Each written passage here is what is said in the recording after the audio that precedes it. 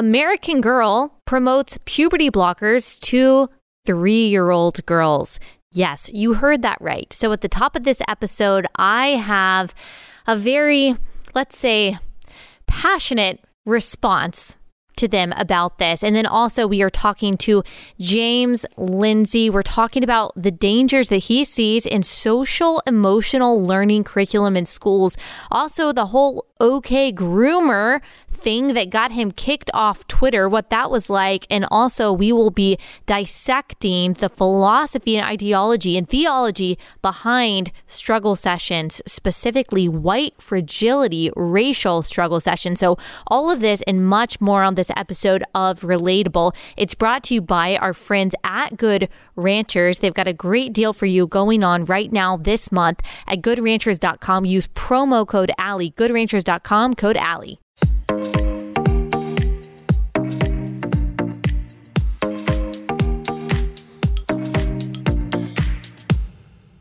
All right, before we get into that conversation with James Lindsay, I just wanted to react to respond to this unbelievable American Girl story. I saw it this morning and I knew that I had to say something about it at the top of this show.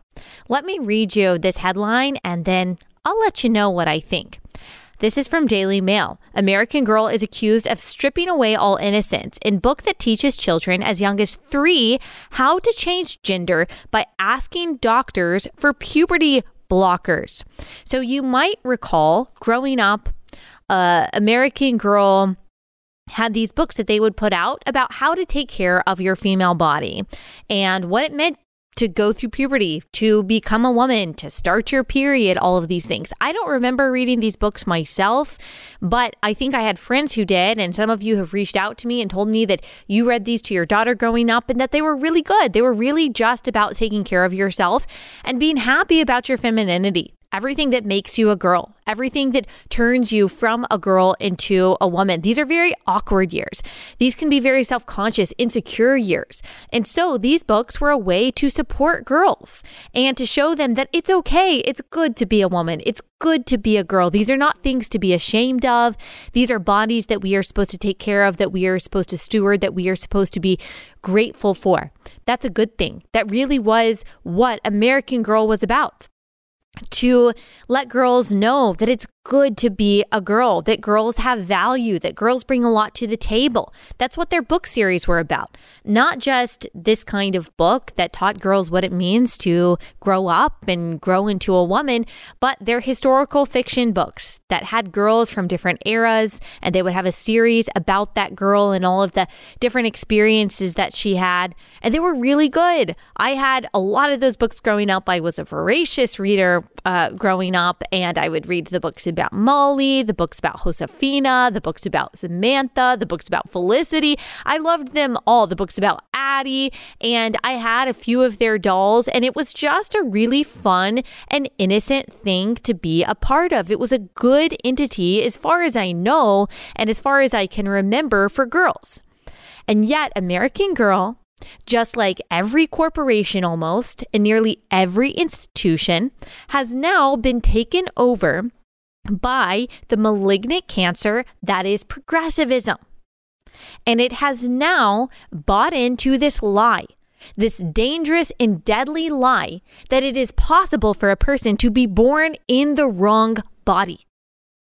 And that a feeling that you have about your gender trumps biological reality, and that you might have to maim your body in order to fit that feeling, that identification that you have in your heart and your mind and your soul. As we will talk about with James Lindsay, this is a pseudo-religious and superstitious belief that degrades reality, that dismisses reality, that degrades the body, and it has lifelong consequences. So American Girl went from telling girls that your body is good, that you were given a good body, it's something to care for, to then encouraging girls to go on puberty blockers. So let me read you a little bit about this as reported by the Daily Mail. The popular American Girl doll brand is facing backlash for pushing children as young as 3 years old into changing their gender. Yes, this is a book that is marketed for ages 3 up. As a mom of a 3-year-old, I cannot tell you how angry that fact alone makes me. So I know toddlers at this point. I have lots of nieces and nephews, and then I also have 2 toddlers of my own. And I see that they are constantly trying to make distinctions between things. They are constantly trying to put things into their proper context. They are constantly trying to identify things, including human beings. Oh, that's a mommy. That's a daddy. That's a man. That's a woman. That's a girl. That's a boy. That's 2 girls. That's 2 boys. I see how important that is to their development, to put things into categories. The world is really big, really chaotic, and really confusing to all of us, but to especially children, to which everything is new. And so they are trying to make their world smaller, to make more sense, to make themselves feel safer, and to really understand everyone and what's going on, who poses a threat, who's not, who can they familiarize themselves with, what can they understand, what's still confusing to them. This is vital for their development, not just their understanding of the world, but their understanding of themselves, because they're not just trying to put other things and other people into their proper categories to make sense of everything, but they are also trying to put themselves in certain categories to make sense of themselves, to orient themselves in a very big, very chaotic, very confusing world so some things can just make sense to them. It is important for their sense of self, for their understanding, for their development to know what the difference is between male and female, what makes someone a girl or a boy, what they are, that it's something that they can look at and rely on and not something that they are responsible for deciding themselves based on what they may feel that day. And by the way, kids at that age get pronouns wrong all the time. They get male and female wrong just based on whether they're being silly in that moment or whether they just got confused or just whatever. I mean, because they're 3 years old, they're babies, their brains are barely developed. Our frontal lobe doesn't even get developed until we're 25. We can't even expect most adults to figure out this stuff, and yet we're putting it on children purposely, and it is for the purpose of grooming. Don't let anyone tell you differently. You do not talk to a 3-year-old about switching their gender and one day possibly maiming their body because of a feeling that they have in their mind unless you are grooming them toward a particular outcome. It's not about inclusion. It's not about compassion. It's not about representation. All of these, as again, we will talk about with James, are manipulation tactics to get you to comply so that your son or daughter will be led down a path of permanent sterility and of being a slave to the medical industrial complex, so that they will rely on not just this ideology, but the fake science and all the people who are making money off of it for the rest of their lives. It is to sow confusion. God is not a God of confusion, as we read. God is a God of peace. Satan is the author of confusion. This is the opposite of love. This is the opposite of caring for your body. Like, this is the opposite of compassion and true empathy. This is hate. This is confusion. Let me read a little bit more about this. It's called, because every time I read something about it, it just makes me angry and I have to say something. It's called A Smart Girl's Guide. A Smart Girl's Guide Body Image contains lines that give advice to prepubescents on how to change their gender without their guardian's blessings. Parents have since slammed the book's contents as deceptive and dangerous, as we should. A passage in the book marketed to girls aged between 3 and 12 advises, if you haven't gone through puberty yet, quote unquote, the doctor, and then quote again, the doctor might offer medicine to delay your body's changes, giving you more time to think about your gender identity. That is misinformation. That's not what puberty blockers do. The effects of puberty blockers can be permanent because guess what? There is a reason, a scientific biological reason why every human body goes through puberty. It's not like arbitrary. It's not an accident. It's not something that you can just take on or off. It's not a button that you can press. It is necessary, not just for your body's development, not just for your lifelong health, but for the maturation of your mind.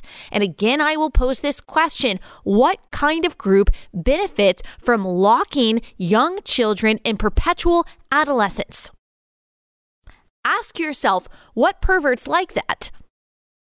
Who wants to stop a group of people from growing up, from developing mentally, from developing bodily? Ask yourself who benefits from that. Yes, all of the doctors who are making money off Lupron and things like that. But tell me, what other group of people might like that, might find some kind of pleasure in that kind of thing? Halting your puberty will probably lead to lifelong infertility, depending on how long it goes on, depending on if you later go through the cross-sex hormone situation process. And so they are encouraging girls, hey, yeah, you know what? You might be born in the wrong body. Oh, yeah, you don't want to develop those breasts. You don't want to look more like a woman. Let's put you on some medication to see if we can halt that, because this might all be a mistake. It might not be so good to be a girl. That's what American Girl Company is saying. The book, penned by resident American Girl author Mel Hammond, is currently available on shelves in bookstores across the country and on the company's website. The release of the book comes amid a wave of increasingly woke content from the American Girl brand. Earlier this year, its parent company, Mattel, recently put a transgender Barbie doll on the market. No, it didn't. And here's what I mean by that. There's no such thing as a transgender Barbie. There is male, there is female, and then there is confusion. Then there is chaos. Then there is identification of something other than what you actually are. So they may have tried to market a transgender Barbie, which is absolutely destructive, but you'll never be able to accomplish something like that. I guarantee if you handed that Barbie to your average, like 2 or 3-year-old, they're going to call it what it looks like, because that's what kids do. That's what they're supposed to do. Part of the book reads, parts of your body may make you feel uncomfortable and you may want to change the way you look. One excerpt deemed problematic by parents online reads, before asserting that's totally okay. It goes on to advise children you can appreciate your body for everything it allows you to experience and still want to change certain things about it. On the very same page, the book promotes the use of puberty blockers, telling girls to seek them out from their doctor if they feel confused about their gender but are not physically ready to undergo hormone therapy. So we just jumped immediately from, what it was 20 years ago. Girls, you're too fat. You need to stop eating. You need to go on a diet as soon as you go through puberty. You need to change your body to look stick thin. It's not good to have hips. You can't have any curves at all, except for when you turn 16. You're supposed to be like a D cup, but you have to have hips like a 9-year-old boy. So we went from that unrealistic expectation, telling girls that your body will never be good enough, you'll never really be thin enough, to where we are now is that it might not be good to be a girl at all. So we had no progress. We think we're making progress, but we're not. We're still teaching girls that their body is not good and that they need to make changes to it in order to try to conform to what they think that their body should be. 20 years ago was American Girl also telling girls, hey, if you don't like your body, you can just stop eating. Hey, if you don't like how your hips are too big, maybe you can just binge and purge a little bit. Tell me why this is different. Well, I think we know why it's different, because it is a sort of religion to them, but functionally it's not. In substance, it's not. So parents are slamming this. The author of the book, Hammond, lists her pronouns in her LinkedIn profile, of course. She earned a master's degree in children's literature at Kansas State, where she says she studied misplaced and giant food in picture books. So that's what our universities are producing and are developing. Parents, send back the doll, the products, the books that you got from American Girl. Do not gift your children this for Christmas. Do not spend another cent here. I understand you're nostalgic. I do. So am I. I would have loved to introduce my kids to this. I would have loved to have given an American Girl doll to my kids. I learned a lot. I learned a love of reading from this stuff. I liked my dolls. I had a look-alike doll. She was a little cheerleader American Girl doll. that I had when I was little. I understand the nostalgia. I understand the just longing for things to be how they used to be. And to just kind of push this stuff to the side and say, you know what, I think we can still go to Disney. I think that we can still buy American Girl doll books. I think that we can still, shop at the places that are actively working against the well-being and the safety and the security of our children. I think it's fine. And look, it's not the same as it used to be. And I understand we can't boycott everything. I don't boycott everything. We do the best that we can. But I think that this is a clear one. They're telling your girls that they can cut off their breasts and become something that they will never be. They are pushing infertility, sterility in your children. And guess what, parents? This author and the employees at American Girl are not going to be the ones there to pick up the pieces when your daughter is reeling from and dealing with the confusion and the destruction that this idea has wrought in her life. They're not going to be there when she's recovering from her mastectomy when she is 17 years old. They're not going to be there when she mourns her infertility when she's 25. They're not going to be there when she has surgery after surgery, doctor's appointment after doctor's appointment, because changing your gender through surgery never really works. They're not going to be there to pick up the pieces of her depression when she realizes that she maimed her body for nothing. You are. You're going to be the one holding her hand. You're going to be there. You're going to be the one who is comforting her. And you have to be the one now to tell her what is true. Someone is always going to be discipling your kids. Always. Someone is always looking to win over their hearts and minds. Parents, it is our job to be that person. It is our job to disciple our kids. It is our job, our obligation from day one to tell them what is good and right and true, to insist upon it. And to make sure that before they get out into the world and they greet all of this confusion and chaos and these deadly lies, that they have a foundation of truth and of love. And one of the best and easiest things that you can do is tell your kids it's good to be a girl. It's good to be a boy. God made you with purpose. Your body is good. We all go through times of confusion and insecurity, but who you are made is not an accident. It is purposeful. And it's something to be grateful for and celebrate. American Girl, shame on you. Shame on you. I hope you lose so much money. This is grooming behavior. This is perverted. This is predatory. Yes, this is pedophilic. And you deserve all of the backlash you're about to get. All right. I just wanted to do a little rant on that before I get into this conversation. Fascinating conversation as always with James Lindsay. Before we get into it, let me tell you about our first sponsor for the day. It's a quite fitting one. We need to be guarding what our children see online and also what we see online. Unfortunately, the age that kids are being able to access pornography is getting younger and younger. That's part of the whole problem of gender confusion and everything that we're talking about today is what is depicted in pornography and online. If you want to protect your children from that, you need to download Covenant Eyes. You can go to coveyes.com/Allie. You can get the software, download it on all of your devices. It blocks pornography. So you can protect your children, also model online integrity for yourself. This is not a replacement for being involved in your kids' lives and to make sure that you are monitoring everything they do on technology, but it can be a huge and helpful tool in your tool belt. So take action today. Get Covenant Eyes software. Block this stuff on all of your devices. You can get it free for 30 days by going to coveyes.com/Allie, coveyes.com/Allie for 30 days for free, coveyes.com/Allie. James, one of my favorite guests. Thanks for coming back and joining us. How are you doing? I'm pretty good.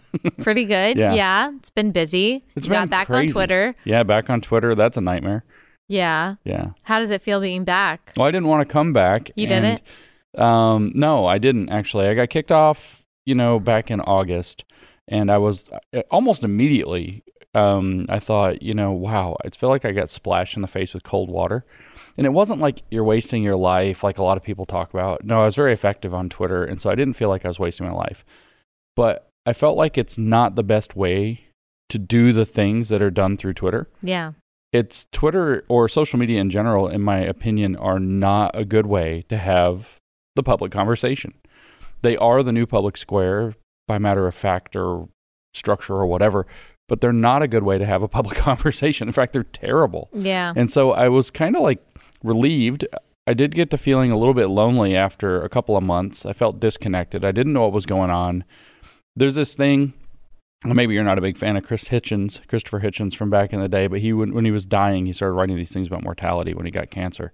And one of the things that he said, and I thought about it a lot when I was kicked off Twitter, is it's when you're going to die, it's not that the party that the party's ending that upsets you. It's that you know that the party will most assuredly go on without you in it. And, I got that feeling. It was weird. I got kicked off. I got eulogized. I read eulogies. I got called free speech martyr. And then you got kicked off for the groomer thing. Yeah. And before we even talk about getting kicked off, let's back up a little bit. Most people know where the OK groomer came from, but tell us how you came up with that and what you were actually labeling groomer behavior that then got you booted. Okay. So yeah, I actually did my first OK groomer tweet to somebody, and it was actually just some random anonymous person being snarky at me or something, the first one. And then I realized it's resonant mimetic quality and kind of stuck with it. I think it comes from OK Boomer. That's right. That was the meme that from a few years ago, making fun of baby boomers for being baby boomers. That's right. So it was October of 21, and we all remember from whatever previous election, the perky little girl dancing around with her Bernie shirt saying, "Okay, boomer, okay, boomer." And it's just so evil in how just dismissive it is. Yeah. It doesn't matter what a boomer says. You say, "Okay, boomer," and then that just means you're old. I don't care about your opinion. Bye. Yeah, I always did think it was rude. And there have been a number. It's okay, Karen. It's the same thing. It's your age or your gender or your race, especially when it comes to Karen. If you're a white woman, then no matter what you say, no matter how legitimate your complaint is, it's dismissed sarcastically. No, you're just in the person who complains box, or you're just in the old person who doesn't get it box. And in this case, I realized that, I understand that one of the things that leftists absolutely can't stand more than any other thing is being dismissed, because all they do is play these complicated word games. You're a woman, I'm a man. This isn't hard, but they have to write thousands of pages to explain why that's not sufficient. So they have to be taken seriously. So something that dismisses them actually really cuts to the core. Plus, they're grooming in a variety of ways kind of at once, which gives it accuracy and lexical ambiguity. So, I don't think that I masterminded this OK groomer response, but I said it, and as soon as I said it, just flippantly to this person who smarted off to me, which is a thing I do on Twitter, I realized kind of all of its mimetic qualities very, very quickly, because people went berserk also. And I think I got threatened to get kicked off of Twitter for it very quickly. I started getting the, German law says you didn't break any laws emails right away. Yeah. And so I apparently used it something like 700 times by the time they kicked me off for it, because the Human Rights Campaign did an analysis and counted all my tweets or something. My gosh. Absolutely obsessive. Very communist behavior. Yeah. Let's count their tweets, make a list, the whole thing. But what was I calling grooming? There are a number of things, but primarily I was thinking of this weird combination of ideologically grooming people or brainwashing people into a certain way of viewing the world. And then the fact that view of the world contains explicitly queer theory and thus sexual topics. And so that's where that lexical ambiguity comes in. It means something that they're definitely doing regardless of their sexual intents, which is grooming kids into an ideology. And then simultaneously, it sticks because they're grooming kids into sexuality, which is at least, if we were to lay out the 8 or 10 steps to grooming a child, whatever those would be. And I think I've seen such lists of how the process works. I think I've read them on this show, but I don't have them in front of me. It's definitely at least hitting 1, 2, and 3 or something like that. You're building trust, separating from family. Parents. Yeah, exactly. Talking to them about private things, making things that were previously private and previously taboo out in the open to condition them That's right. to more comfortably talk about things like sex and genitalia That's and right. relationships with adults, and to not just separate them from parents, but make their parents seem like an entity that they shouldn't trust. That's like right. They're the enemy. That's right. And we're your friend. That's straight groomer behavior. And that's every dystopian novel. That's one aspect of it, is whether it's Brave New World, whether it's 1984, separating kids from parents and creating enmity. Yeah. So there's a lot of reasons that it would stick. And there's a lot of, it's very mimetic also. Okay, groomer. And then, like I said, it dismisses them, and they really, really don't like to be dismissed. And why do you think that is? Like, what is it about leftism that okay groomer bothers them? It seems like even more than people calling them straight up predators, because people have been calling, some of these left-wing activists that for a while, but the okay groomer really set them off. Why? Well, I think because it's very mimetic. So they understand sort of catching how, on. The people, it's quick, it's easy. But the dismissiveness thing is really irritating to them. Like I said, they write thousands of pages to justify something you could explain as stupid in a sentence. I even had this. I went to a talk. Seriously. That's right. I went to this talk recently. The meme where it's like the leftist with like the huge blurry wall of tiny, tiny letters, and then there's the Chad character with a golden beard, and he's like, "I'm not reading that." I had that experience in real life. I gave a talk at Iowa State, and this woman came up, and I had mentioned apparently this Marxist professor, and it was her doctoral professor. And so she came up very upset, but she had this t-shirt on with like a paragraph written down the front. She's out in the audience. I'm standing there on stage, and she's like, this is how she started, "As you can probably read by my t-shirt, I don't agree with you," or something. And the first thing that came to my mind was, "Lady, I'm not reading all that." Yeah. But that's what it is they have, they're trying to justify unreality through words. So they have to use lots of words. But the second, and this is why that meme works, the second you cut through it and just don't take all their jibber jabber seriously, they're lost. Yeah. They don't have anything except words describing nonsense. Yeah. And when you refuse it, they have only more words. So they have to pull you into taking them seriously. And this is how they ensnare. And their words don't have substance. That's also why it's either dismissive or definitions. Like, those are the two tactics that you can use that really make them mad. That's right. It's okay groomer or what do you mean by X?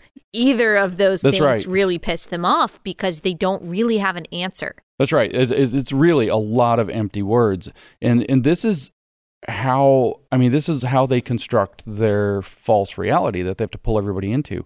And so if you just don't participate, they can't ensnare you in, what has been described in some philosophy before. I'm starting to use this terminology as the wizard circle. It's like they're casting a linguistic spell and trapping you in it. Now, the other reason they can't stand it is, of course, it's very damaging to be identified as a groomer, except if you're not one, right? Of course, you can just more or less brush that off if it's false. But the fact is, it's true in many ways at once, but not necessarily everywhere.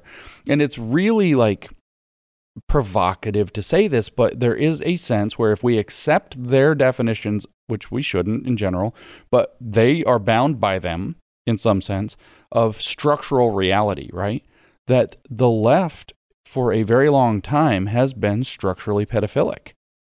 And I mean that you have the postmodern philosophers signing the statement to get rid of age of consent, all of them signing it, these hard leftists. All of the queer theorists of the 60s and 70s that you and I have talked about, pedophilia is out in the open part of their ideology and their new ideas. That's right. One of the key arguments of the first official paper designated as queer theory, which is Thinking Sex from Gail Rubin in 1984, is that child porn is a panic. It shouldn't be criminalized, that cross-generational sexual encounters is something that we shouldn't be looking down on.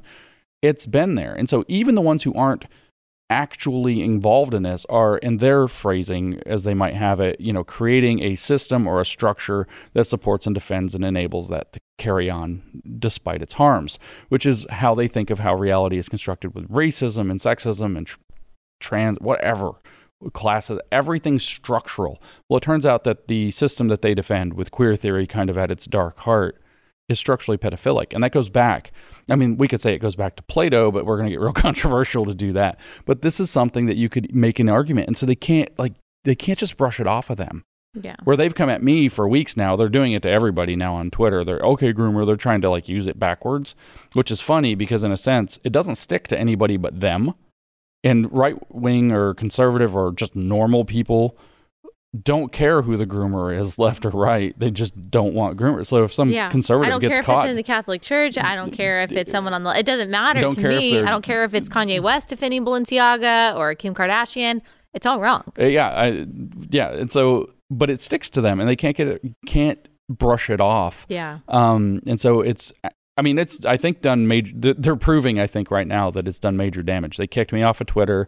They literally celebrated this. I mean, the one who made the call to get me kicked off Twitter, a trans activist in New York, apparently, I mean, not apparently, did tweet, you know, I can't do the quote from Game of Thrones exactly, but it's like, I want James to know it was me or whatever.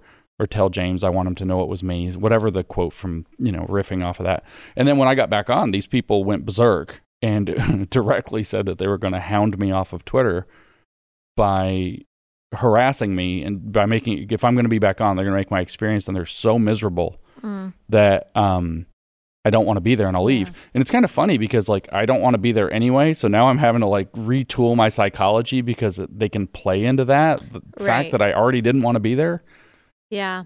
I want to talk a little bit more in a second about like, we talked before the camera started rolling that this has been a rough couple of weeks. I'm guessing that has something to do with it. It does. Yeah. Well, I mean, it's also just been a busy month. Yeah. With abnormal stresses. Yeah. So one thing, like for example, I'm leaving to go to Phoenix this afternoon, and I've got a workshop that I'm doing on kind of the esoteric religious aspects of all the woke stuff. So I'm really, you know, at the front edge of what I'm researching and understanding. So I've spent a lot of time trying to put this together. But 2-3 weeks ago, whatever it was, it turns out I got invited to do a debate about woke at the Oxford Union. So I'm flying across the ocean, doing the whole thing.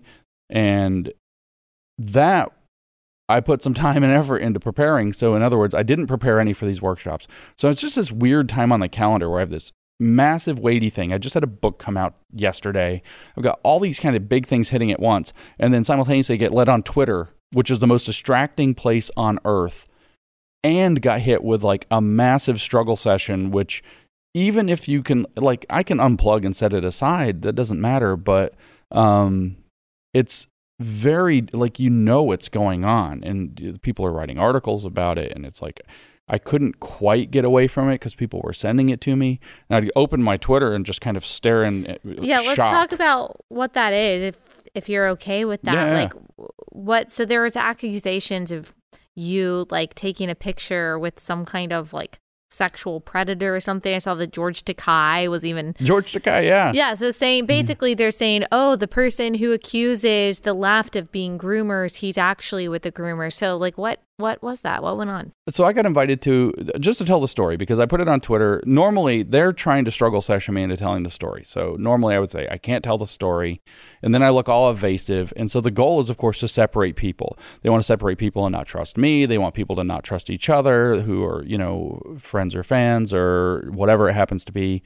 But I told the story on Twitter late on a Friday night, right after Elon Musk said he was going to tell everything about Twitter, so that there was a distraction. But it's there. And I've actually recorded a podcast of my own that'll come out sooner or later about it. But the long and short is there's this event. It's called the Better Discourse event. They did these things, these shows, these debate shows in Fort Worth. They've done a number of them, usually 2 a year. These are great people as far as I know. They're good friends of mine. They've supported me. And I'm talking about a group called Myth Informed Milwaukee.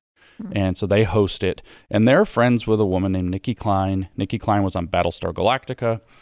This is, I think, she was a character I kind of knew on Twitter, and at the first time I went to one of their things, this was the extent of what I knew. Met Nikki. Okay, cool. Somebody I kind of recognized from Twitter. We hung out, you know, at the event in the green room. It was kind of a big public green room with food, and like there's usually 20 or 30 people back there involved with the event, hanging out, carrying on, whatever. We got along. She was nice. She's a somewhat private person. I don't know anything about her life. We're at an event. But then I come back to the event again the 6 months later, the next one, which was in April this year. And I found out that she was in this NXIVM sex cult thing. Yeah, which I had never heard of. It's well, that's the thing. I don't watch TV. NXIVM, yes. The notorious multi-level marketing company turned sex cult. I had never heard of this until I started seeing these accusations. Apparently, this was a big deal. I don't watch TV. I haven't watched television since 2003. If it's some like thing that blew up in pop culture, unless it's directly related to like woke stuff, I don't know anything about it. And I wasn't even like paying attention to stuff like that whenever that was. So I had no idea what that was. So I got told she's involved in this, and I'm like, all right, whatever. And we come back to the event. We're hanging out again. She's just this person who's there and nice, and we have, rapport. And we were going around, and it turns out that I took a picture with a friend of mine, this guy, Colin Wright. He Swipe Right on Twitter. We have like this kind of long story. He wrote me this he was in college, a PhD. He was doing his PhD. And he wrote me this kind of long, like stressed out email. And I was like, you should publish this. And I helped him work it up, and he rewrote it, submitted it to Quillette. That was his first published essay. And now he's like a great resource on all of this. He's a biologist on all this queer theory, sex, gender stuff. He's really doing a great job. Yeah. And so I'd worked with this guy for like 3 years. I hadn't met him in person. And so we met in person, and so we're playing around and just like being silly and getting to know each other. And we're sitting in these beanbag chairs doing the iconic man spread thing from my profile picture, which is my like running joke, which by the way, is a self-effacing joke. Yeah. People don't even know that when that picture was taken, I was making fun of myself for an event in which I had done it. And I saw the video and was like, oh my gosh, I'm so embarrassing. And so I like make it because of how you're sitting. And then there are people though on Twitter who like legitimately criticize you for it. There's no reason for you to sit like that. I'm literally in the instant when it was being taken, I was literally making fun of myself. Yeah. In front of a crowd, sitting on the exact same spot to just add flavor to the story where Winston Churchill gave his first public talk. And so here I am manspreading like a fool, making fun of myself. And somebody took a picture. I made it my profile picture and laughed. And then it became this kind of like running joke. Right. So I took one with Colin, and, I said something like I taught him everything he knows and put it on Twitter. And then Nikki was standing there, like we're all just kind of around. And I was like, we should take one, and you should say, you taught me everything I know. And she, being a woman and manspreading, ha, ha, ha. And she was wearing pants. So, okay. And so we sat in 2 chairs, took a picture. Everybody's all like accuses me of all these things. The guy that took the picture is gay, like very gay. And like, it's like, we're all buddies and just hanging out backstage, but we're like, whatever. And she put the picture up with taught him everything I know. And then within about an hour, she was like, that was probably a bad idea. Do you know what's going on? I was like, I don't even want to know. And because she was connected with this thing. Now, of course, she's been, convicted of nothing. I knew that there was a connection, but I don't know what it is. She pled guilty to racketeer, or her wife, I guess she's a lesbian, pled guilty to racketeering and racketeering conspiracy in 2020, I guess, because of this sex cult. Yeah, this cult thing is a complicated story in its own right. I barely know what it is. I don't know if they were grooming adult women to join the cult. I don't know how that works. It's not my business. Yikes. Have I ever talked to you about your sex life? No. You usually don't talk to people about their sex lives when you're like, hey, it's the second time I met you. Tell me about you just didn't know. You didn't know that she was involved in this. I knew she was. I just didn't know what it was and didn't care because we're at an event and we're just nice people being nice to each other.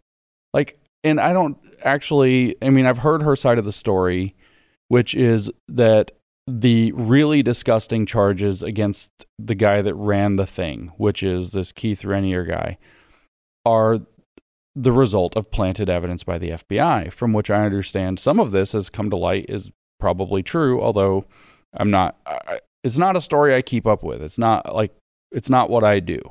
I'm too busy reading books that are the worst books in history instead to keep up with this. So it's like I kind of knew. I didn't know what it did, if that matters. But this is a person that was nice to me. We were being nice. We had rapport. We're at the same thing. We took a picture making an obvious joke. And what it is that the left has nothing on me.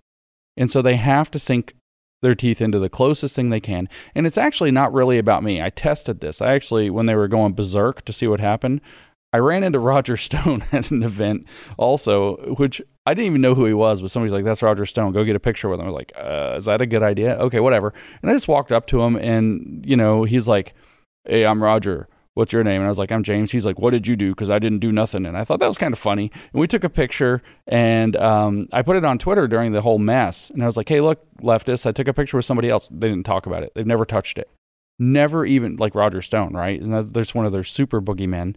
And then all they care about is discrediting the OK Groomer. So they've proven, in my opinion, I've did some experiments here. They've proven, in my opinion, that all they want to do is discredit my use of OK Groomer and thus OK Groomer itself, because it's not me they care about. They don't care about people at all. They care about narratives. They care about linguistic control. And OK Groomer is really messing up their project. All right, quick pause to tell you about our next sponsor, and that is Good Ranchers. So if you have not bit the bullet on this yet, you've been thinking about signing up for Good Ranchers, and yet you find yourself going to the grocery store every week and getting meat that has low quality and is from countries that you can't even pronounce. What in the world are you doing? Why are you not supporting American farms and ranches by buying all of your meat from Good Ranchers? You can save a lot of time, you can save a lot of money, you can save a lot of energy by just subscribing to Good Ranchers. The meat will show up on your front porch every month. We're talking craft beef, better than organic chicken, seafood. It's all incredible. I made some quesadillas last night, some beef quesadillas. They were so good. And so now is the time. It's a great Christmas present. Plus, if you subscribe right now this month, the price that you pay today will be your locked-in price of your subscription for all of 2023. So goodbye inflation. Plus, right now, there's an amazing deal, $35 off any box using my promo code GoodRanchers.com, code Allie for $35 off. American meat delivered. That's Good Ranchers, American meat delivered. Okay, so they think that they're trying to point out some kind of hypocrisy in the same way that if someone, like, I'm sure that Obama has talked about like the dangers or the evil of anti-Semitism, but he has a picture with Louis Farrakhan, who is one of the worst perpetrators of anti-Semitism. So I guess they're trying to do something like that. Yeah, they're trying to, they're also just trying to harass me off the platform. I mean, I don't know, because a lot of people just don't see it, and it's you see your notifications and other people don't see most of your notifications. Although people that try to interact with any of my threads on Twitter saw this, because I don't know the actual number, but I would guess that they posted this picture or a screenshot of this picture with extra leftist added words of vile insinuation over 100,000 times in about a week. Every time I opened my Twitter, if I looked at my notifications, 48 out of the top 50 things would be that person deserves a block. And then I have all these people, just block them and ignore them. I'm like, I spent 12 hours one day just blocking people and couldn't keep up. Yeah. There is no just block them and ignore them. I wasted an entire day, and then I gave up on blocking them after that. Trying to block people, because in the past, it's actually stemmed the tide, but they're hellbent on getting me to hate Twitter so much or hate social media so much that I leave. Which, it's funny that if I end up leaving Twitter, it will have nothing to do with them, but it's frankly, I'm like maybe the only person in right-wing spaces right now, but I don't trust what Elon Musk wants to do with it. I'm glad he's opened it. I want the free speech. I think it's a necessary thing. I just had a great talk with Charlie Kirk about that the other day. And I think it will be transformational. But he said he wants to turn it into WeChat. WeChat is how they ensnared China. Do not trust. I don't even know what that is. WeChat's your one-stop shop. It's basically something like Twitter, Facebook. It's its own social media thing, plus Signal, plus TikTok, plus your bank. Yeah. All your financial transactions. It's like your one-stop shop. Like at most places, last time I went to China, which was in 2019, it was most places, like if you go to somewhere, not like a small little shop or a tourist trap or whatever, but if you went to like the mall, and when you go to the mall, because it's a trip every time, most of the stores only will accept WeChat or Bank of China QR payment, or strongly prefer it, or even offer you discounts to use it. So it's like one app to control them all with your identity looped into your bank account, to your everything. And you can just imagine, I mean, how does the social credit system stop you from using money?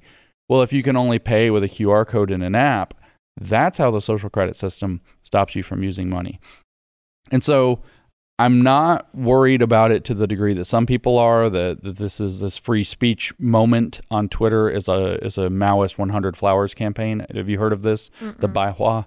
So Mao, at one point, after he seized power, said, China is a place of free speech. We're going to have free speech. We're not going to be like the evil, nationalists, the Kuomintang. We're going to do this. Let 100 flowers bloom. And then everybody, at first was like, wait a minute, he's a dictator. And then they started to speak up, and he let it go for a year and a half, 2 years. What are the 100 flowers a metaphor for? Free speech. Okay. Flowers of speech blooming. Okay. And what they did was made lists of everybody who was against the government and killed them all afterwards. Right. Yeah. They actually did this to our military, by the way. And if you said anything wrong, like you mentioned earlier, people might not know or catch this reference, but you mentioned struggle sessions, how people are trying to struggle session you into a confession about that picture, obviously, that comes from Maoist China, as you know, but not everyone knows. People being tortured and publicly humiliated because they said something wrong or even suspected of thinking something wrong, and tortured them, humiliated them into finally saying 2 + 2 = 5. Yeah, exactly. They did often, especially as the Cultural Revolution rolled on, got physically violent. But the point of it is actually guilt and shame. Mm-hmm. It's to put people in a guilt and shame spiral till they psychologically break, right, and come over to their side. And a lot of people don't know this, by the way. We don't call them struggle sessions because we look at that and say, wow, they're really making people struggle. We call them struggle sessions because their term for that in Chinese, which they actually use themselves, was Pipan Dojang, which means critical theory struggle session. Mm-hmm. It literally means to struggle or to wrestle or to grapple with, to be struggled through self-critique and social critique. And so we call them struggle sessions because the Chinese literally called them struggles. Right. And we saw it so much, especially after 2020 and George Floyd. I mean, I think the Black Square was a part of the struggle session. That's right. People apologizing. I bring this up a lot because I'll never forget about this. They're like in the mommy Instagram world, 2 companies. There was one who is a sleep training company for babies, and then there was one that makes baby wraps, and both of them were accused in different ways of racism. The sleep trainer because she had donated $1,000 to the Trump campaign, and then the baby wrap company because they tried to patent a baby wrap that really Africans had developed 1,000 years ago or something like that. Well, the one who donated to Trump decided that she was not going to apologize, that she was just going to say, I'm going to keep doing my job. You can stick around if you want to. You don't have to. Yeah. And I mean, she was totally harassed. Her paid for materials put public so people wouldn't have to pay for them anymore. And then this other girl over here, she decided to just continue to acquiesce. She did this public apology where she was crying. That wasn't good enough. The activist said, You're making this about you. She tried to do it again, making it not about her. They said, you're on the right path, but you're not there yet. That's you right. still have to do better, do the work, all of this stuff. She decided not to pursue the patent anymore, which is absolutely ridiculous. And she wasn't better for it. She didn't gain customers for it. She just tried to kind of assuage her guilt. It was exactly a struggle session. They did psychologically break her. She literally confessed in her first apology that she thought about committing suicide, and still the activist said, stop making this about you. You're making this you're making yourself a victim. That is a critical theory struggle session that happened after George Floyd. That is straight out of Mao. If you read about what Mao's prisons, Mao's schools, which I bothered to do, if you actually read about them, it's exactly what they're talking about. First of all, they called struggle sessions a form of helping you. Yeah, they were helping you want to confess and helping you want to see your life from the position of the people or the oppressed, as we would update it into, out of Chinese communist language and into, the modern pedagogy of the oppressed kind of woke. And so they were, it's all, you're making it about you. You're not seeing this from the position of the oppressed who are being injured further by you recentering yourself and your needs. That's the idea. And we're helping you see the proper perspective, what they called in China Renmin Li Chang, which is the people's standpoint, which is the communist standpoint, of course. And then as this progresses, when they break you and you start to confess, you actually start to see yourself as guilty. You don't just feel it. From what the way the prisoners in Mao's prisons described it, you know that it's not true, but you kind of believe it, and you're in this like weird brainwashed dual space where you believe it and don't at the same time. Very doublethink, very 1984, very psychologically broken. And then when you start to do it and you go far enough down their confession, apology, break, apology, the whole thing, give up your business road, then you get to start what they call shuixi in Chinese, which is study. That's where they start telling you, you need to do better. You need to read the books. Here's this book. Here's that book. Here's this book. Here's that book. And you start reading the brainwashing literature after they've made you psychologically vulnerable and absolutely desperate for relief from the psychological abuse and social abuse they're putting you through. Because the goal is to make you feel like it's not possible to be liked by your social group any longer, to be respected by your social group. And therefore, for you to start to internalize, maybe it's me. Maybe there's something actually wrong with me. Maybe I actually did commit a crime. Maybe I did do a cultural appropriation. Maybe I did center my own feelings. And they're trying to make you internalize that guilt and that shame so that you become psychologically vulnerable, at which point, if they believe that you're deep enough into it, immediately they're going to give you some cult indoctrination material, white fragility, or whatever else. Yep. It is happening not just in the racial sense, but also when you're looking at the sexual revolution, whatever you want to call it, queer theory. As you said, white fragility basically is a struggle session for white people to That's basically right. say, as you've talked about so many times, any kind of refutation that you might feel towards someone calling you a racist and saying that you're a part of the problem is just evidence of your fragility. That's right. And so it really is a form of psychological breaking. Mm-hmm. I mean, it's like you're being like click trained. You know how you click train dogs when they're doing something good or doing something bad, you give them a treat or whatever. That's exactly what it is. It's like as soon as you have the thought as the white person, well, I'm not racist, or well, I didn't do that, or my parents didn't own slaves or something. It's like you've got Robin DiAngelo or whoever the activist is on Instagram clicking and saying, nope. Yeah. No, that's or right. if you say something right, clicking you and saying like, here's a little treat, which comes in the form of like calling you an ally or saying that you're unproblematic. That's or right. Whatever. That's right. It is. It's operant conditioning is what it is. It's operant conditioning achieved through social manipulation and psychological. Signaling. Yeah, that's right. Virtue signaling is actually the thing that you do to start to get yourself out of it. But they'll accuse you of that too. It's the blood over the door, so they'll pass over you. Right. And let me just tell you, there's not enough blood. Yeah. You can't put enough blood on the door. In fact, the people in the prisons lived in constant fear, knowing if so once you get into the study thing, they let up on the struggle and your time was more pleasant, which, by the way, psychologically makes you work even harder at confessing and studying and brainwashing yourself because you're now feeling this weird sense of commitment to this thing that has the power to punish and reward you. They've literally dominated you. And then every now and then you slip up, you make a mistake, and they struggle you again for a couple of days to remind you, by the way, we can throw you right back into that any time. And this is, if you actually look at how the woke treat each other, that's what they do.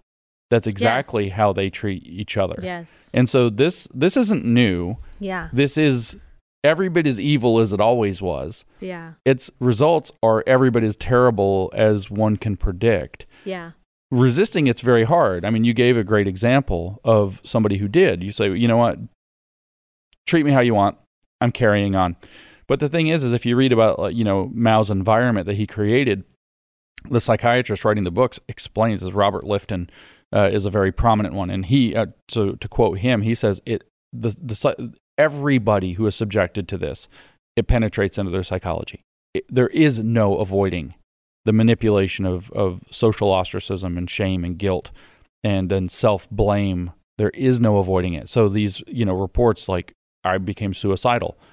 Yes, this is how it works, and its goal is to lead you into believing the way they need you to believe, even if you believe otherwise at your core. Yeah. I see it. You talked about like the woke treating the woke that way. There are some accounts, I think one of my favorites is still kicked off Twitter, called Males of Reddit. And it's basically just showing these, Reddit threads between men who identify as women, talking about all of their issues. But sometimes they'll put up there like a post by a non-trans person asking a question about transgenderism, and you will see, like, for example, maybe it's a story about how their used to be husband, who is now transitioning into a wife, is like, I don't know, doing something that bothers them or seems really misogynistic or really problematic or perverted or whatever it is.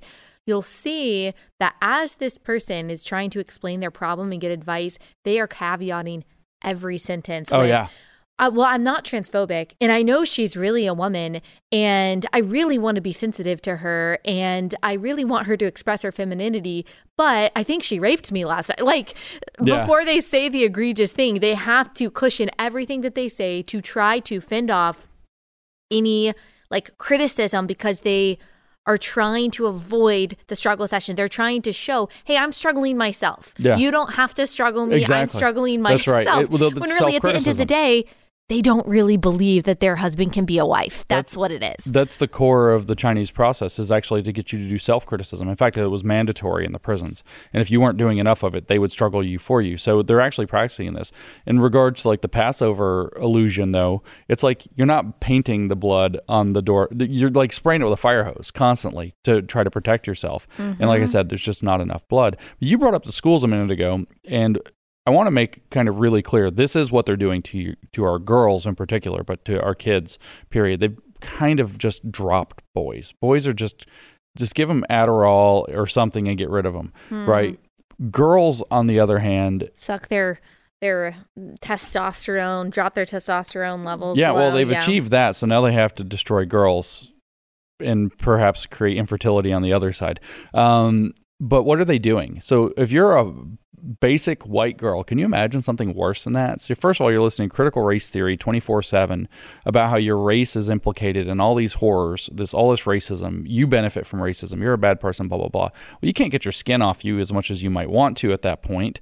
And so what do they say? Well, it's possible that, there are other gender identities. So they funnel you toward this queer theory as your route of escape from the psychological pressure they put on you about race and social pressure they put on you about race.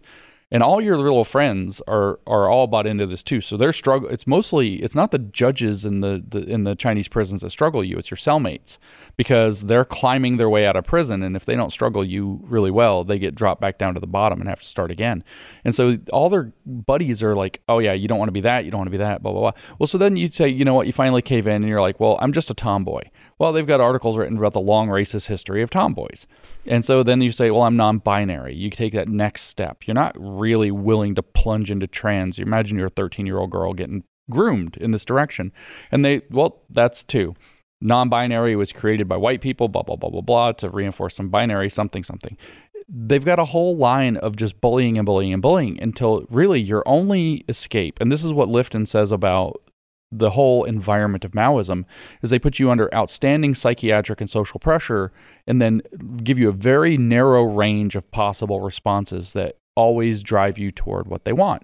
And so what's left is straight up queer identities, like all the way, which they will also force you to recognize as political identities in the correct way, or they don't count. So people are like, oh, there's social contagion. Like, I'm thinking, yes, because that happens. Bulimia was like the poster case of that. But no, there is an active driven pump. It's not just contagion. It's like the media and the schools are spraying the infectious agent. Or it's not even right. It's more like, to use another Chinese metaphor, which I've experienced in my own life. It's like, have you ever seen those videos where because I got to do this, where there are too many people and they're trying to get them on the subway, and there are literally people pushing people, packing them in, like officers, like shoving people in to pack more people into the subway. It's like that. They're pushing people into queer theory, jamming them in there until it's just absolutely full by creating awful Maoist social pressures and psychological pressures. And we're not talking now about adults who almost all break. We're talking about 12 and 13-year-old girls. In fact, that age group, that 7th grade, 8th grade age group, is absolutely crucial, ninth grade, because there's a huge transition. Talk to teachers, they'll tell you sixth graders are all still sweet little kids. Seventh graders start getting weird and a little stinky. Eighth graders are almost all little jerks. And by ninth grade, they're all little bastards, right? That's the progression of those difficult years. And they are capitalizing upon that natural tumult to spin these kids off into orbit and to break them, to destroy them. It's evil. There's a lot going on in that time. You've got hormones. You do have the social aspect of you start wanting to be cool. Mom and dad all of a sudden have no idea what they're talking That's about. Right. And so you get more influences and more authority from celebrities, from friends, from older friends, from TikTok. And not only are they introduced to this stuff, I also think the early sexualization of kids that is happening, especially girls, through things like TikTok, I think it desensitizes a lot of kids to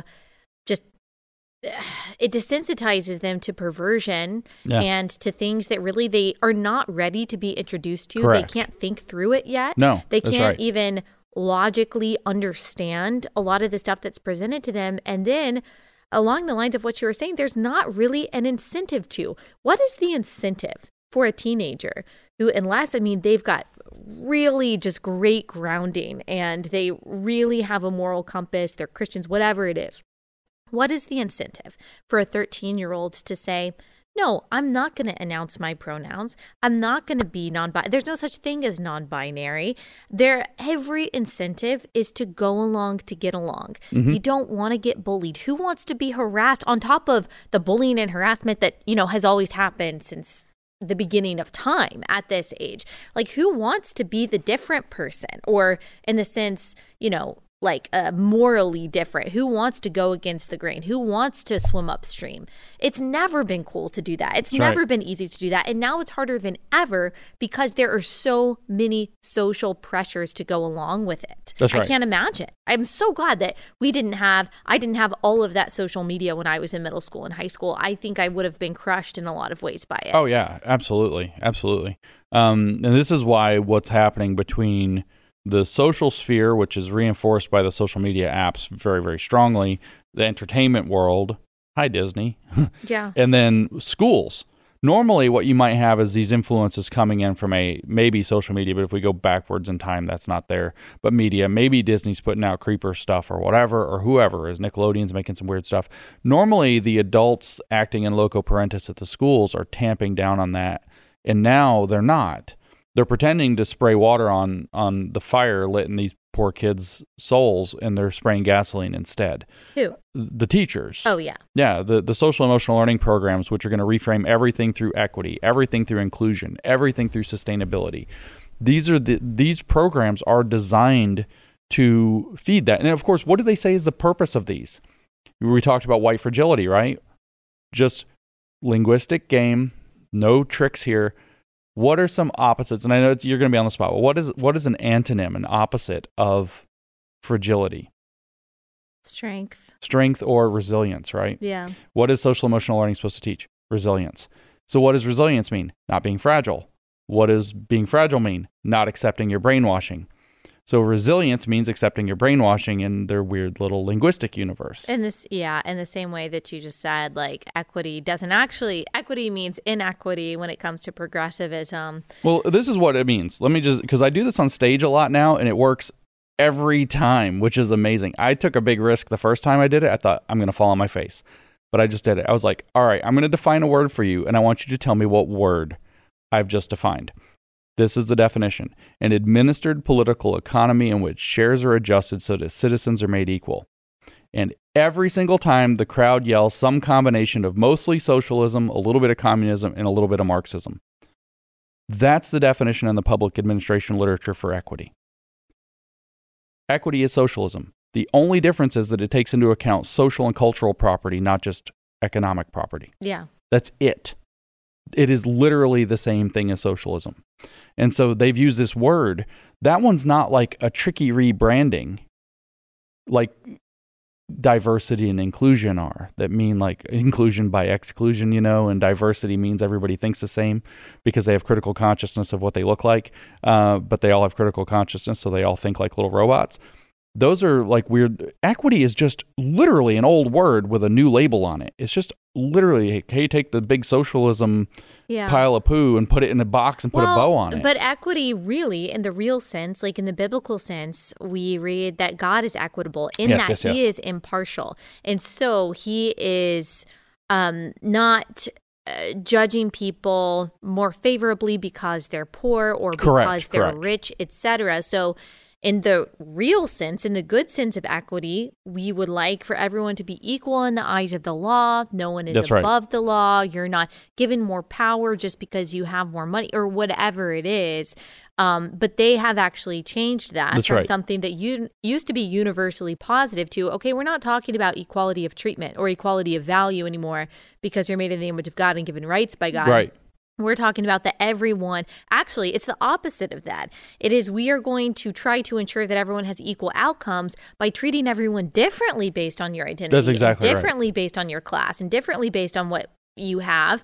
And we are going to be extremely partial based on what we think you have in the form of oppression or privileges to try to get everyone to equal outcomes, what they call equity, what Thomas Sowell calls cosmic justice. Right. And so with the idea of God being perfectly equitable, then what do you have? You have God is going to, whatever inequities we suffer in life through faith, etc., then equity will be achieved in God in the end. So what do we have now? We have people who are like, no, we'll achieve the equity here. In other words, we're God. Yeah. And that's always what it is. And that's what we've talked about so many times, that Marxism is an opposing narrative of the timeline of eternity. It's got its own arc of redemption. It's got its own arc of like making the earth new. It's got its own soteriology, eschatology that opposes Christianity, its own version of salvation, sanctification, and justification that is completely opposite of Christianity, but it's very much a religion in that sense. Well, that's because it's Gnostic. And I mean that in the old school, big capital G, right? Not even the Special Christian knowledge. The first century Christian sects or cults or whatever. Yes, exactly. Special knowledge, but part of the Gnostic creation myth is that the thing that we call the creator, God, from Genesis, there's actually a real God behind the scenes, and because of a number of like tricks of how the fullness of God, which is the pleroma, the realm in which this true God exists, the way it works, through a number of, this is their mythology, so bear with me, you end up with the creator that calls himself God in Genesis actually being the demiurge, which is the architect or the artisan. It means artisan in Greek, demiurgos. And so it's the artisan who builds the world, but it turns out he's actually the result of a sin, which is a non-creator, wisdom in this case, Sophia, trying to create when that's outside of her ken. And so you end up with this evil creator. And so to not get into the weeds and simplify, they think that the story in Genesis is mostly true as told, except that the thing calling it or recognizes God is a demon that's created a perfectly evil world as a perfect prison for the souls of men, which are in fact identical to the Christ. They are in fact the second person of the Godhead. And so they think that God is a demon. And so therefore, their redemption arc that we're talking about, their whole program, their whole cult faith, is that they have to take the place of God through the special knowledge that there is a real God behind the evil God. And that's how you liberate yourself from the prison, is by knowing that and acting it out in the world. And so you see this kind of in everything they do. So the Marxists saw the bourgeois class as the demiurge. They're the people who have the means of production of society. They're the artisans who build society. So what are we going to do? We're going to overthrow them and do what? Seize the means of production of society, which is the production of society, man, and nature, which it's their duty to complete in their faith. This is literally just a reinvention of the Gnostic cult hiding God in politics. And that's why everything since Marx has seen large numbers of crazy people treating politics as God. All right, next sponsor. This is a great product. This could be a really practical gift also, and it's Relief Band. If you or someone in your life suffers from chronic nausea or nausea when you're traveling or motion sickness, or maybe you're going through something like chemotherapy, or maybe it's morning sickness and you just want to stop feeling sick, you should try out Relief Band. It's totally drug-free. It's a band that you wear on your wrist that stimulates a nerve that tells your brain to then communicate to your stomach to stop getting sick. This can be a game changer if nausea and vomiting is something that is inhibiting you from being able to live your life. If it's really debilitating, then you need to take the steps to try to help yourself or help that person in your life as much as you can. And if you're like me, you're more of a natural person, you don't want to just be ingesting all different kinds of medicines, not knowing the side effects, then you should try this. This doesn't have any side effects. It's FDA approved and it's totally drug free. Like I said, it can be a total game changer. My sister-in-law has used Relief Band. She gets motion sickness and it has really helped her. So go to reliefband.com. That's RELIEFBAND.com. Use promo code Allie for 20% off plus free shipping. Reliefband.com. Use code Allie for 20% off plus free shipping. Reliefband.com, code Allie. I like to say, like, when leftists talk about separation of church and state or Christo-fascists getting their religion out of politics, it's not because they believe in some, form of neutrality. It's because they simply believe that their religion or pseudo-religion should dominate. They don't check their worldview and their religion at the door before they vote, before they teach, before they engage in the public square, before they legislate. They allow their worldview to dominate everything they do. But as soon as a Christian says, hey, this is what I believe, and I believe I should be able to bring my ideas to the table, may the best idea win, all of a sudden that's imposition. That's bigotry. And like we saw an example of this is a recent example. And yesterday I saw that there was a tweet about a restaurant that refused to serve a group of Christians because apparently these Christians, just by nature of being Christian and believing what we do about marriage and sexuality, that they made their employees feel unsafe. This is Metzger Bar and Butchery in Virginia. Decided 90 minutes before the event, hey, we're not actually going to cater for y'all, even though we agreed to. So you've got that. And of course, that's going to be applauded as a fight against bigotry. That's the right thing to do. These are employers that are being brave. But then, I mean, you have people like Jack Phillips of Masterpiece Cake Shop. You have people like Lori Smith of 303 Creative who have had the past decade or so of their lives ruined by people suing them not because they refuse service entirely, but because they refuse to convey a particular message that opposes their religious beliefs. And leftists think that this is wrong, that you shouldn't be able to do that that's some kind of like theocratic, imposition to simply represent your values in the workplace as a Christian. But they literally have no problem fully using the state, the powers of the state, to force you to say what they want you to say. So the whole live and let live thing was a Trojan horse, I think, to make people accept their religion, to accept their perversions. They're the only ones that are allowed to impose. Well, it's like everything with these people. There's a genuine live and let live kind of libertarian impulse, and then there are people who want to manipulate your own values or your society's values in order to impose their view. And this is what Gnostics always do. They infiltrate Christianity, they pervert what Christ's message was, or they pervert love thy neighbor or whatever specific thing, and the next thing you know, everybody's wearing a mask and staying at home and not watching, not visiting their parents and all this stuff. And when people die, and churches are shut down and all this stuff because of love thy neighbor, right? So they get inside and they infiltrate and pervert the message, and they pervert the message also of this, live and let live, because what they want to do is they very much want to impose their view, because their actual view, if we quote from Hegel, who was in this tradition, and it's complicated. There are lots of strands of the tradition or whatever, but Hegel said that he said it not once, but several times in different ways. Things like state is God bestriding the earth, the state is the divine idea as it exists on earth, so they see the state as God. Why would they see the state as God? Because they think that they have the vision of the true God as Gnostics, so they represent the view of the true God, who they believe they've in some sense had an encounter with. Marxists won't recognize this because they'll say we don't believe in God, but this is the underlying psychological architecture that they're tapping into from the Gnostic cult. And so what you have as Christians for them is not just a false God, but a false God that refuses to recognize what it is and therefore poses a massive threat.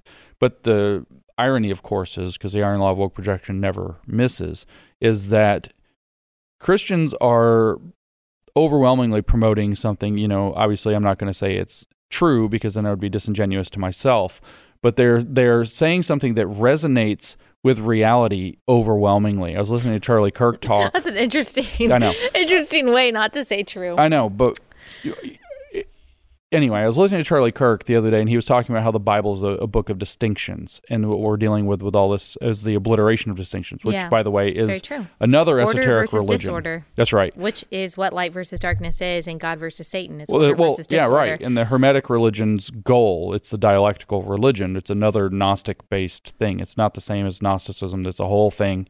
I'm not trying to pretend it's complicated. It's just like, this is going to take 3 hours. I can't explain it. Yeah. It's not hard. It's just a lot of people over history did weird stuff. Yeah. The Hermetic belief, though, is that you arrive back to God by obliterating all distinctions. Yeah. Including the final distinction from God. And so that's like a process to get back to it. Oh my gosh. That makes me think of so many things. That makes me think of like the female self-help world that really ultimately is trying to obliterate the distinction between you and God, and a goddess. You are trying to search. You really are. You're getting rid of your toxic relationships, which typically just means your normal marriage, or like your, needy kids, which are just normal kids, or your job or your boss, all these normal demands. You are getting rid of all of those things, all the definitions, all the distinctions, all of the supposed like expectations and standards that the world has put on you to find yourself. And inside you'll find this like beautiful inner goddess. Right. So that is ultimately erasing the distinction hermetic. Between you and God, thinking that it's going to make you happy. Right. It's to get back, remove all distinctions and get back to pure immediacy, which is the manifestation of God. That's the concept. But Charlie said the Bible is a book of distinctions, good versus evil, man and woman, et cetera, et cetera. We could go on and on about different examples. And what he's saying, and I agree with this, regardless of my religious dispositions, is that reality is a reality of distinctions. Like, you and me aren't the same. You're not the same as the chair. I'm looking at different furniture around. Yeah. We're not, things are different from one another. And all of understanding exists within the distinctions. Yeah. But that's interesting because... all of understanding exists within distinctions. That is very true. But this is where they get you, because this is what they always do. They understand it better than you. That's the trick. And so they have actually, in the German from Hegel, they have Verstand, that's understanding. We can go back to the Greek, which is dianoia for Plato, which is kind of technical understanding. It's not identical to techne. It's like the thought process behind techne. So this is a long line of thought. That's why I invoke Plato. But above dianoia is episteme, or in Hegel's German, above, which is knowing. And above Hegel's Verstand, understanding, is Vernunft, which is reason, which means they have the higher level understanding. They have the higher level reason that lets you interpret that lower level understanding. So when I say within distinction there's understanding, they laugh because I've resonated with you and they say he doesn't know what he doesn't know. Is that there's a higher level understanding, which is that I've had, or not me personally, they've had an encounter with the divine intellect, not necessarily God, but with the mind of God. They've tasted or seen the plan, and thus they have to impose it on all of us because they have it. And so Christianity, the point I wanted to make is that Christianity represents something much, much more true than their lies. And so Christianity poses an extraordinary threat because truth is the great equalizer. It is the actual leveler. It's the thing that says, hey, look, whether by faith or by reason, hey, look, your Gnostic BS is crazy person stuff at best, or evil at worst. And so it's either the infestation by a demon or a demon itself. And so we're not going to do that. We're going to, cast that out of our system or out of you if we can to rescue you, etc. And that is extraordinarily threatening to them because they see no distinction between philosophy, science, religion, and politics. It's all just manifestations of their superordinate belief system that can never be wrong. Yeah. And that is exactly why they try to infiltrate Christianity and not just combat it, because they really don't have some kind of like apologetic or theological argument against it. It's just that you're wrong. And by the way, you are inducing suicide and violence. And that's also why they call people like me a fundamentalist. We used to know fundamentalists as like the girls who don't wear pants and who don't wear makeup and who aren't allowed to go to school past 8th grade because their like father has already arranged their marriage and things like that. That's what we used to know was like fundamentalist. And those groups still exist in the United States. But now those people call fundamentalists people who just believe in the Bible. Anyone who believes in the Bible and who believes what Christians have believed for thousands of years is radical. So they will say things like, well, you can be a Christian. It's fine to believe a Christian. You can't just be a fundamentalist Christian. What they really mean is that you cannot be a Christian, not in any real sense of the word. You can say that you're a Christian. You can't live like it. You can't believe like it. You have to be a secular progressive who simply uses Jesus as your political mascot. Such a good point that you made, that they don't make any distinction between politics and theology. It's all the same to them. It's the same. It's all priesthood theologia is what they would call it. But yeah, this is what they do is they narrow down the definitions of good-sounding words and expand the definition of bad-sounding words. So good-sounding words like diversity, now it means this very specific thing that you understand diversity the way that diversity people teach diversity, right? In other words, you have critical consciousness. They narrow that definition down till where there's no variation and no thought. So they capture the good-sounding words. And Dr. Belladad was a disaffected communist and said they capture the good-sounding words on purpose. And that this was in the 50s that they had most of them already. And then they expand the definition of bad-sounding words. So fundamentalist. Now it encompasses everybody who's a Christian. That's a word with negative valence. You know, anti-vaxxer, that's a word with negative valence. Now it's everybody who doesn't want to participate in this thing. They expand these slurs. Right, and they create thought terminating cliches is the term that is used for them. When you hear them, it just shuts things down. Yeah. And it's a magic spell in a sense. But what it boils down to with this is what they're trying to do is separate, if you want to rip from the Bible unfairly, they're separating wheat from chaff the way that they see it. And what that is, if we go back to this Hermetic or Gnostic literature, in the Corpus Hermeticum, they explicitly explain that there are men who have access to mind, meaning mind of God, nous with a capital N in Greek, and then there are men who don't, and they're lesser men. And then Karl Marx turns this into socialist man and regular man. And socialist man understands. I even saw a thing today that you would understand socialism if you understood socialism. And they do this again and again and again and again. But what they're trying to do is that the people with the bad terms are the people who don't have nous. Yeah. They're not Gnostics. They don't have access to the divine mind. And so what they have to do is try to brainwash as many people into having that as possible, because they believe that either we all go to heaven together, because there is no heaven, we build the kingdom on earth. We complete God as a human project, not you, not somebody, not individual. That would be arrogant. That would be hubris. We as a collective complete God. So everybody gets on board, or else you have to cast them into the hoi polloi. Yeah. That's made out of mud or whatever, and let them fall into their material passion, desire, or whatever. And so they have to classify people as things like deplorables. And that what that means is people who don't have our view of the world, which is they believe is access to the divine special knowledge that we have, which is Gnosticism. And you actually see that in like very specific terms. We only have a few minutes left. So after I say this, I'm going to transition really quickly. But you see this in a lot of the conversations about race or oppression, like you talked about the pedagogy of the oppressed, that I, white woman, I can't know, not just because I haven't myself had Black experiences, but because I have not inherited the oppression of my ancestors that they have. Like, it's very spiritual. It's very theological. They will say, like, you can't understand this. You can't know this. It doesn't matter if you are factually right about the numbers about police brutality or the reason why these disparities exist. the facts don't matter. Reality doesn't matter, because they would say, I have a special knowledge as a Black or brown person, as someone who has inherited this oppression from my ancestors even. They would say that you simply don't have. So that's why they shut down argument. It's not really about rationality or logic or facts to them. And it's the same thing with gender. I've seen this before, and you could probably break it down. Dang it, James, it's always this problem. We need 3 more hours. But I've seen this. Queer people are divine. Yeah. I've seen that phrase a lot. And it's like they have special knowledge, and it doesn't matter. Yeah, they know their gender soul. Yeah. They know who God meant them to be. It's spiritual. And so they're going to remake it in their body. That is literally a religious ritual in a religion nobody knows exists. Yeah. I mean it. I really do mean it. It's the same thing. I know we probably don't agree on abortion, but like a lot of their reasoning that it's not a human. Well, that's not a factual statement. Right. That's not a scientific statement. That's like a superstitious statement that it's not a human. No, that's totally incorrect. You're not totally incorrect. Right, they are totally incorrect. I want to make very clear. It's spiritual. It is definitely a human. They do not. The question's about make personhood. A distinction.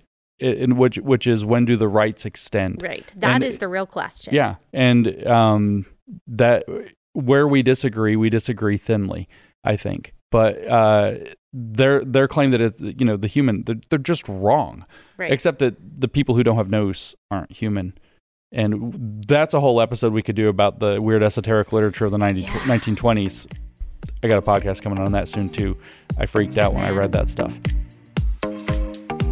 Okay, let me tell y'all about Healthy Cell. And this has honestly become one of my favorite products because I've used it more and more.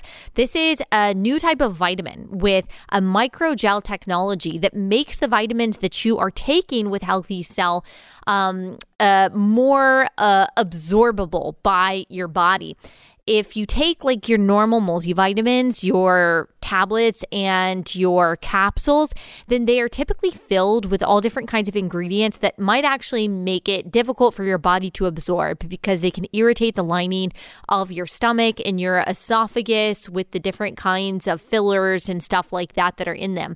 But this microgel technology offers 165% more absorption than pills. So if you're struggling with sleeplessness or mind fogginess, or you just keep on getting sick this season, or you're just looking for a multivitamin, they have all different kinds of great tasting multivitamins that can work really well for you. I love their immunity boost. My mom loves the one that's dedicated to mental fog. She feels like it's given her a lot of clarity and sharpness, which is awesome.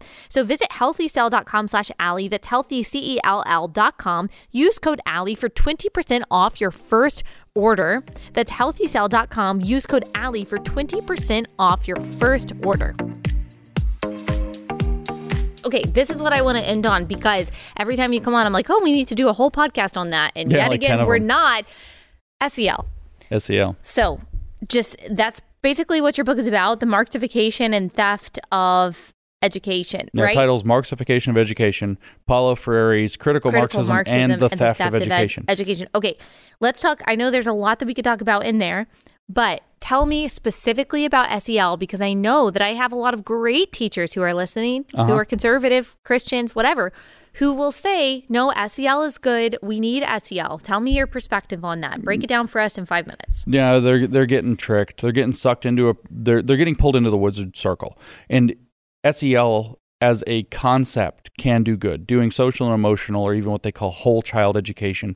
By the way, all these Gnostic stuff, that's all holistic. That's where that concept comes holistic. From. That's where the whole... Holistically, pro-life means that you might be pro-legal abortion, but you need to be like anti-death penalty and like pro-immigration. Holistically always waters down the actual issue. That's because it's the Hermetic idea. But it's exactly what we were just talking about. That's where it comes from.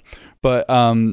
the program of SEL, the reason they can say that is because there are like 20 things going by the name SEL. And so they sell by the better ones and implement the bad ones. And your teachers that you know are probably not doing anything particularly evil, though they might be doing some that they don't realize because it can be subtle. Empathy. But the goal of social emotional learning is to manage the social and emotional learning and well-being of children, which there's an open question. Should the school do that? You can say, well, some kids, but should it be doing with all kids? If you have if you can get a diagnosis and whatever, we could say that would be different for some kids, but should it be doing it for all kids? Is it the school's job? You can tell that the SEL people are BSing because they say, well, SEL's been happening as part of education all the time anyway. We're just doing it in an organized fashion.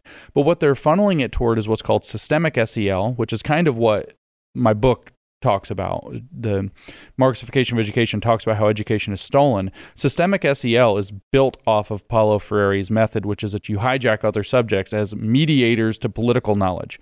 And then eventually it's all taught through transformative or culturally affirming lenses, which are equity-based, radical-based, explicitly set to building a critical consciousness. If we read, for example, in the Handbook of Social Emotional Learning, which one would think is about social emotional learning. It's the official 660, 680 page handbook that they published in 15, 16, something like that. Linda Darling Hammond, who's one of the main consultants that's pushed SEL through CASEL, the Collaborative for Academic Social Emotional Learning, wrote the foreword to this book. And she says that what it means for a school to be social and emotional competent is that it imbibes and promotes Paulo Freire's ideas of transformation and humanization, which are Marxist ideas of transforming and humanizing, which means making kids into little empathetic Marxists, like fake empathetic Marxists. Yeah, scare quotes. And so what it does is it enables the theft of a math lesson to turn it into a social and emotional lesson, which gets taught through an equity or resilience or inclusion or sustainability lens. And that, by the way, is a huge push right now. Even the NEA is doing it. UNESCO's pushing it. That education within a year, all we're going to be talking about is that it's trying to teach the Sustainable Development Goals of the United Nations. That's all where it's going. The NEA has now put out a big document. I just did a thing on Twitter about it yesterday. Climate change, the 17 Sustainable Development Goals to transform our world to be a sustainable and inclusive future. And the first thing that this document from the NEA cites sustainable and inclusive is the World Economic Forum. I mean, this stuff's not a conspiracy. It's literally right in front of you. Well, it is a conspiracy. It's not a conspiracy theory. But social emotional learning is the tool. You can do lots of good things with social and emotional educational techniques. But when it becomes systemic and transformative, which it always will in the end, what you're going to end up doing is using you're turning your school into a brainwashing program, and the people involved in it may not even know. They sell it as increasing engagement, helping troubled kids, etc. But they've redefined at-risk kids to be all the kids by saying that what they're at risk of is graduating not social and emotional compliant or competent or whatever, and therefore they're all at risk, and therefore they all qualify for at-risk funding from the government to implement more SEL, and then we could talk about how bad it is a lot, but people should read the book to understand how that systemic thing works, how they use a math lesson as a mediator to a political conversation. I know we're pretty much out of time, but you can take a word problem like Johnny's riding with his mom and dad to the amusement park in the car. The amusement park's 50 miles away.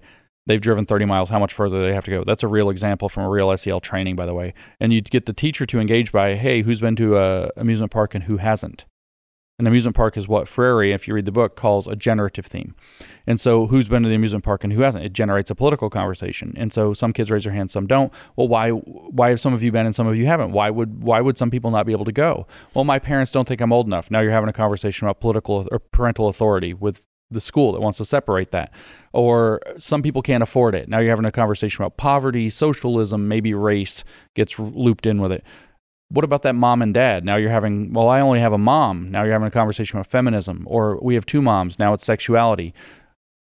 Should people go to the amusement park in a car? Is that bad for the environment? Now you're having a conversation about environmentalism.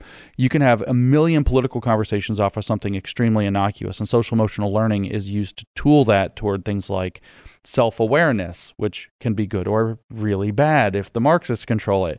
Self-management, relationship management, responsible decision-making, like don't throw that away. You have to recycle it or whatever. Yeah. And then, social awareness, which is, of course, we can all just see straight through that. That's going to be woke as heck. Yeah. Yep. So all things that sound good, of course, someone would want their kids to learn about being responsible, being kind, being quote unquote empathetic. And we don't realize that they are basically lumps of coal packaged in really pretty Christmas packaging. What those teachers you have, those good teachers you have listening should realize is what we were talking about earlier. Every good definition is a funnel down to a Marxist point.